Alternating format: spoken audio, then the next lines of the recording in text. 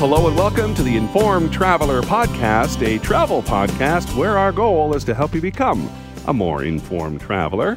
And I'm your host, Randy Sharman. Hey, in a little bit, we're going to head to Montana and visit the Flathead Lake Lodge, who's celebrating 75 years this year, which is a pretty big milestone. So we'll see what they offer and what they're doing right to last 75 years in the travel industry. And then later on, we're going to talk with the folks from Island Expeditions. They specialize in trips to Belize, a very popular destination these days. But to start things out, we're going to get some advice from a lawyer about whether or not U.S. border guards have the right to search your electronic devices without cause. Now, a recent ruling in Massachusetts says no, but there is a bit of confusion about it, so we're going to try and get some answers. To help us out is Tim Law. He's a partner with Heifetz, Crozier and Law. And Tim joins us now. So let's do some background first before we dive into what this really means in practical terms as far as crossing the U.S. border. There's a court ruling in Massachusetts that ruled on basically what the border security people can do in the U.S. when it comes to personal electronic devices. I'll let you take it from there and expand on that ruling a little bit.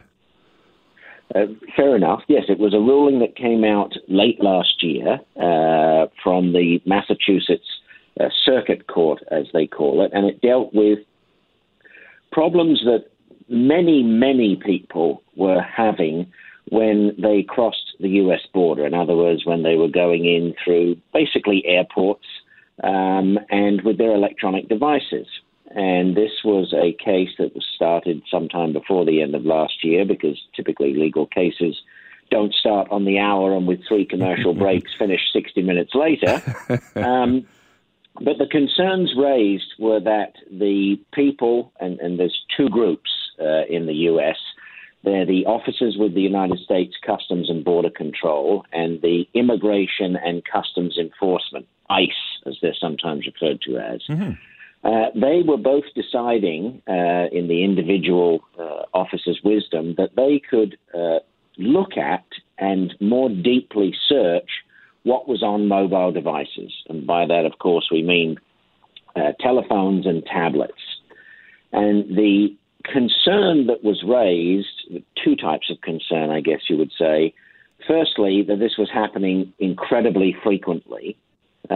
Thousands of times more in 2018, for example, than had happened just 3 years before in 2015.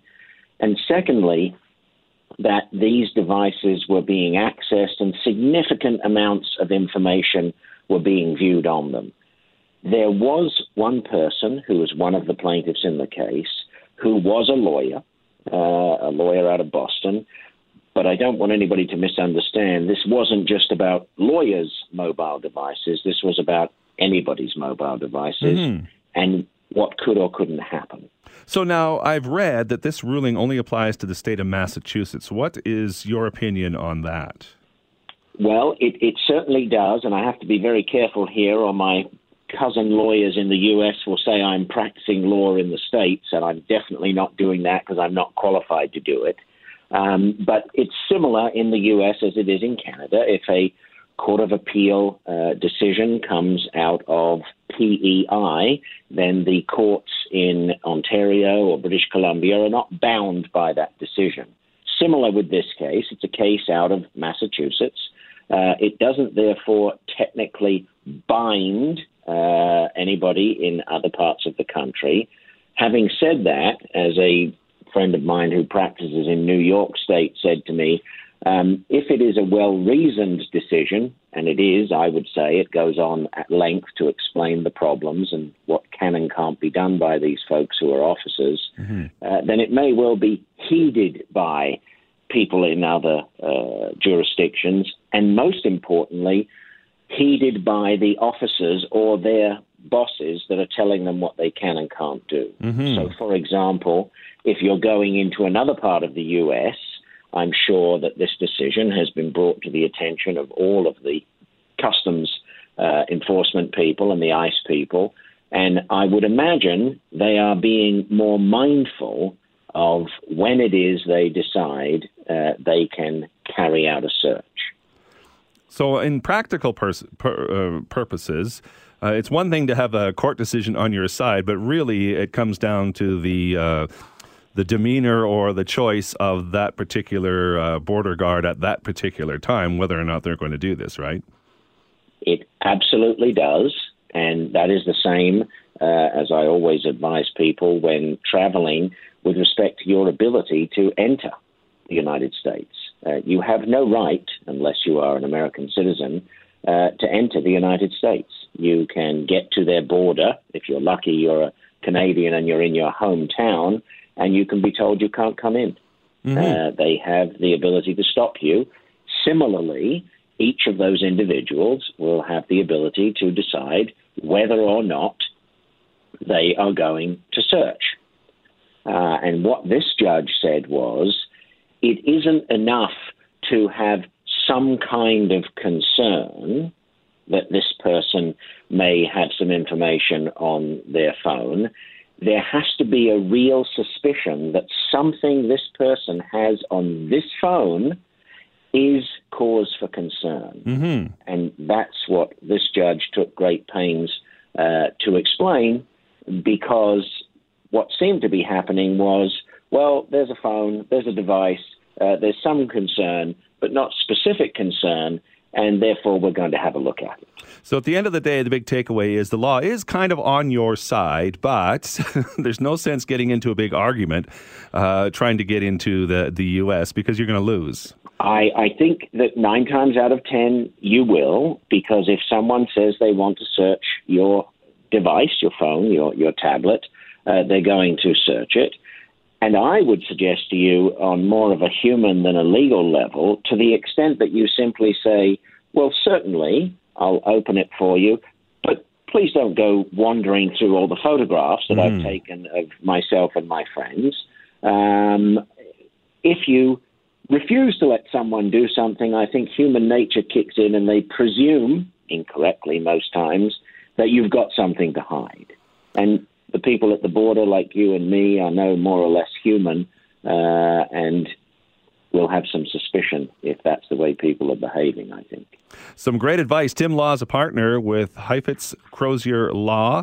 Thanks for your insight, Tim. My pleasure, Randy.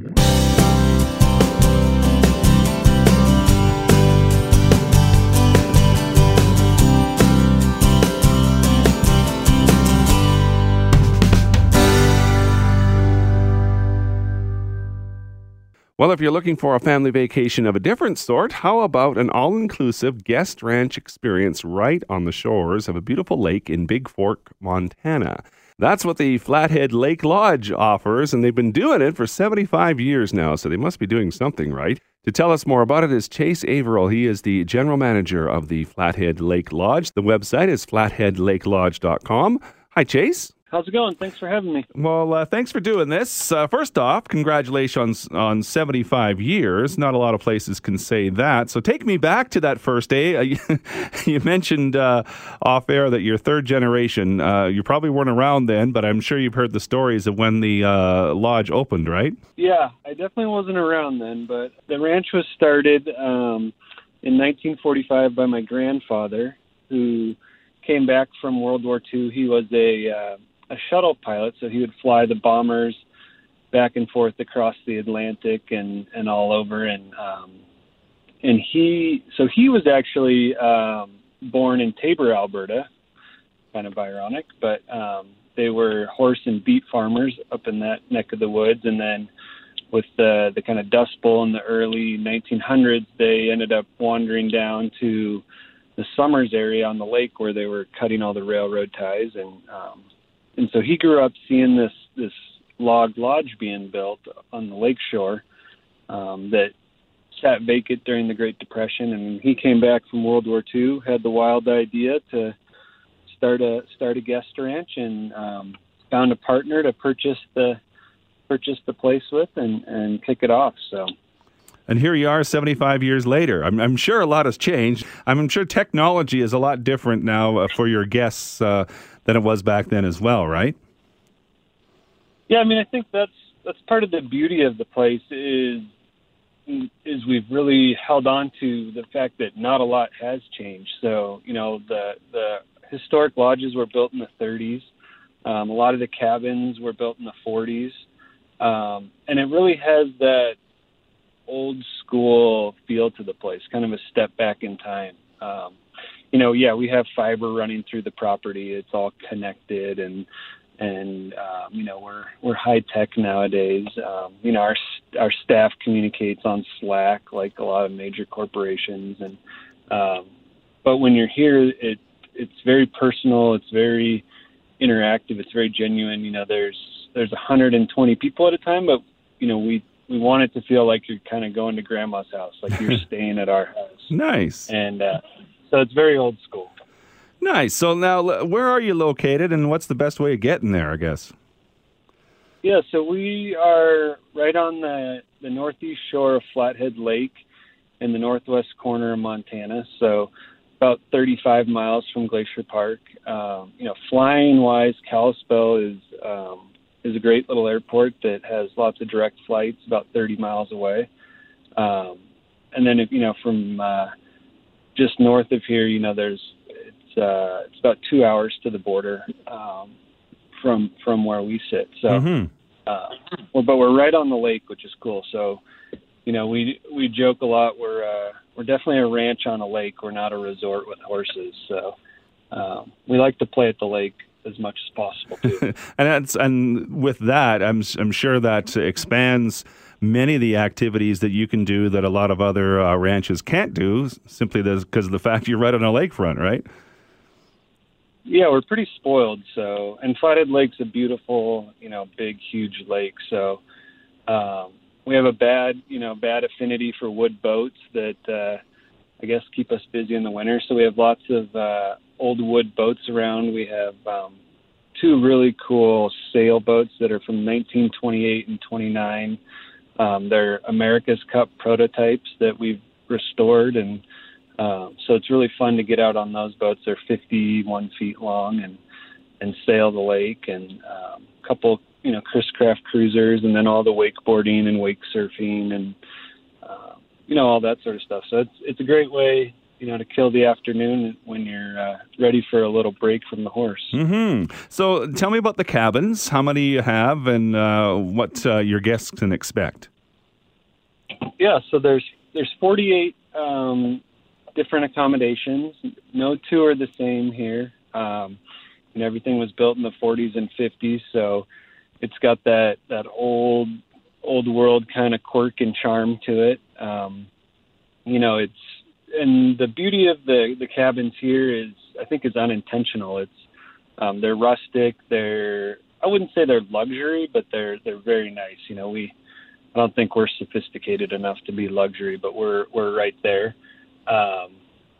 And the nice part about them is they're really small. They're not like homes on the lake. They're cabins. So what happens here is it kind of forces people out of their accommodations, and people, gravitate to these communal spots. And so you end up at the pool with the other guests, or you end up at the barn, or you end up in the main lodge, and there's these or the bar more often than not.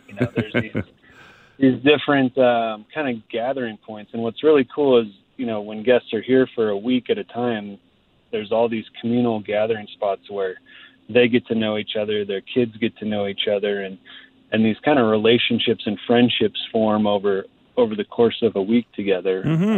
Which, wasn't the intention, I don't think, when they built all the cabins in the 40s. I think places were just smaller back then, but now that's the beauty of the place, is it kind of forces this great social interaction. Your website describes the experience as an all-inclusive Montana ranch vacation. So tell me what you get for an all-inclusive vacation. A lot, enough to tire your kids out. Sure. That's the point, right? Yeah, basically everything's included here. So it's all your meals, all the food, all the recreation, all the lodging, and the recreation side of it's huge. So we have all the lake stuff, the sailing, the boating, the wake surfing, all that side of things, all the horse side of things. We do a bunch with mountain biking and sporting clays, and UTV and off-road tours, and so there's a whole children's program, there's a teens program, there's each day is kind of planned out from 7 a.m. to about 9 o'clock at night, and you kind of choose your own adventure. You pick as much or as little as you'd like to do, and all of that's included. The only stuff that's not is outside outfitter stuff. So things we're not licensed to do, whitewater rafting and stuff like that, where we partner with other local companies. So how experienced do I have to be, say, to, I don't know, go horseback riding? Would you teach me? Would you teach me how to go kayaking, that type of thing?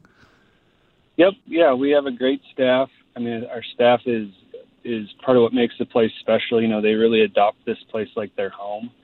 And it's a lot of learning. Our whole mission is to forge relationships through authentic experiences. So, we do a ton of education, whether it's on the horse side through, lessons. We want you to leave here at the end of the week feeling really comfortable in whatever the activity it is, whether it's sailing, horseback riding, mountain biking.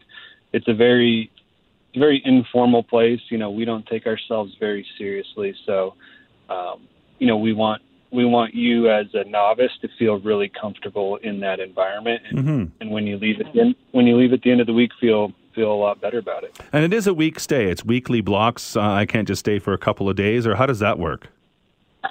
Yeah, so in the summer we do it's all Sunday to Sunday weekly stays, and then in the spring and the fall we do a lot of different stuff with corporate groups, with events.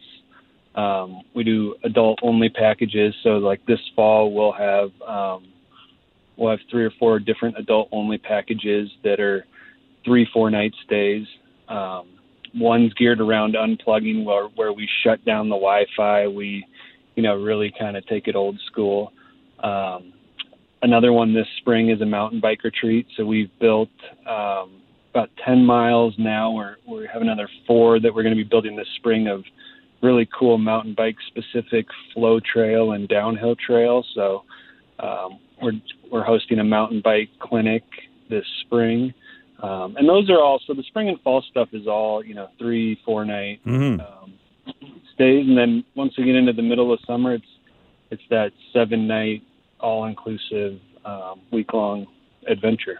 Well, it sounds like a lot of fun. Flathead Lake Lodge is the place, and Chase Averill is the general manager of the Flathead Lake Lodge. You can find all the information on their website, flatheadlakelodge.com.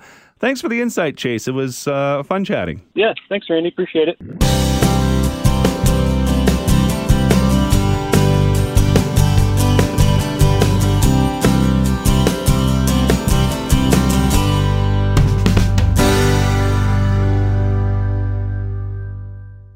Well, Belize is a very popular destination for many people, and one company that specializes in tours to Belize is Island Expedition. It's one place I've yet to visit, so I'm excited to learn more, and joining us to do that is Leif Svera. He is the Director of Operations for Island Expeditions. Their website is islandexpeditions.com. Hi, Leif. Hi there, Randy. How are you doing? I'm well, thank you. Tell me a little bit about Island Expeditions, how long it's been operating, and a bit of a history lesson here. Great. Well, we are a Canadian and Belizean company that operates tours, outdoor adventure travel packages down in Belize, Central America. You're speaking to me in our sales and administration office based in Pemberton, BC. And this is sort of our call center, or a place where we do sales, marketing, and communicate with our guests in advance. And then we also do have an operations base down in central part of Belize, a small town called Dangriga. We've been operating down in Belize since 1987, and every winter we operate a portfolio of some great experiences down there. A lot of it focused on the sea, with using sea kayaks to explore the second largest barrier reef in the world, which is in Belize, and the focus really on outdoor activities, getting in the water, snorkeling, a range of different experiences. We also go inland and do a bunch of other things too. So Belize is your specialty. Why Belize? Well, many years ago, in 1987, one of my partners, Tim, he started the business, and he was a paddler. He's originally from Ontario, and moved out to BC. During the summer months, he was a tree planter as a young man, and often had the winters off and a bank account full at the end of the summer. So they just did a personal trip down to Belize. First, learning about it, they went to the UBC library, pulled, marine charts and maps and things, because back in those days it wasn't easily accessible in your pocket like today. They did basically a road trip, and they went down there with all their boats, and they landed in Belize. And the first place they stopped was this little town of Dangriga, where we're still based. Our company is still based.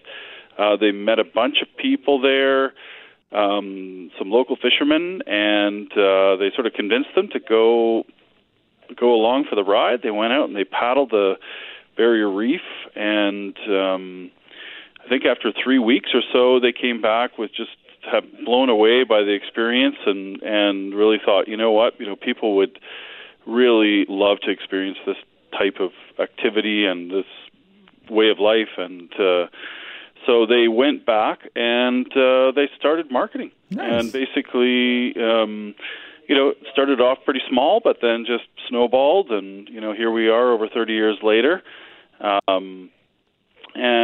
The main reason why they chose Belize, because of the Mesoamerican reef system. Belize is blessed with this huge barrier reef that basically extends the entire country. It's even further. It goes up into Mexico, up into the Yucatan. Mm-hmm.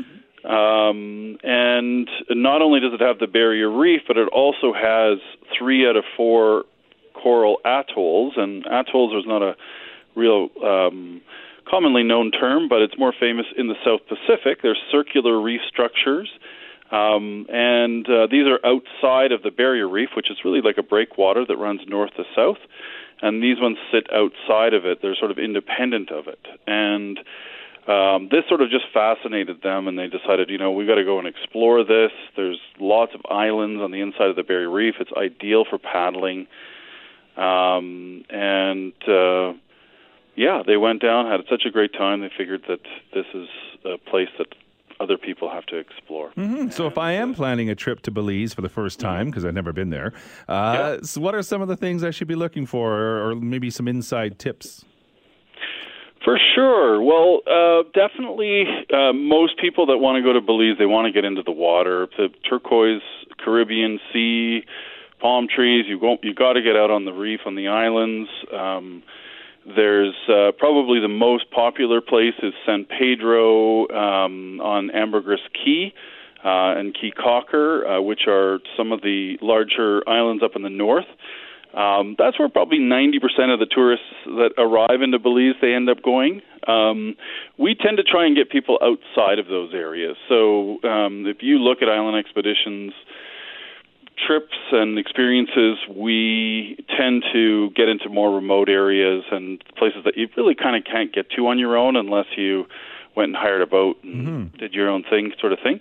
However, just to give any of your listeners some tips, Tobacco Key is a lovely. There's some small little resorts along right on the Barrier Reef. You can snorkel right off its shores, which is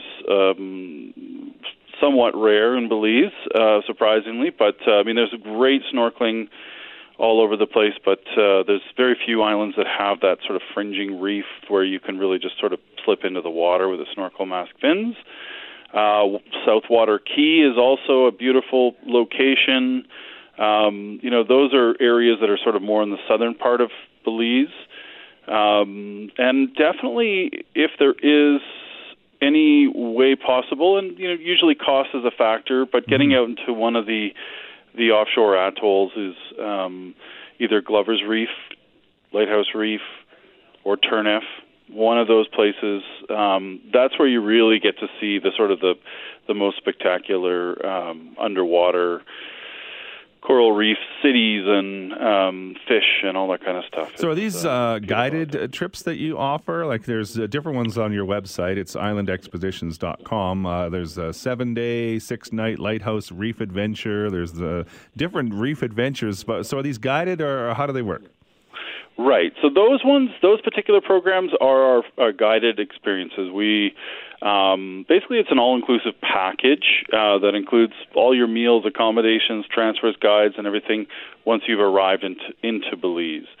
And so we'll organize the boat to get you out there. There'll be a full team out there to cook your meals, do the dishes, and you're really just there to participate in the activities. There's a team of guides that will have several activities planned each and every day. You can pick and choose what you'd like to do, or of course hang back. And one of our favorite hammock surfing is also encouraged.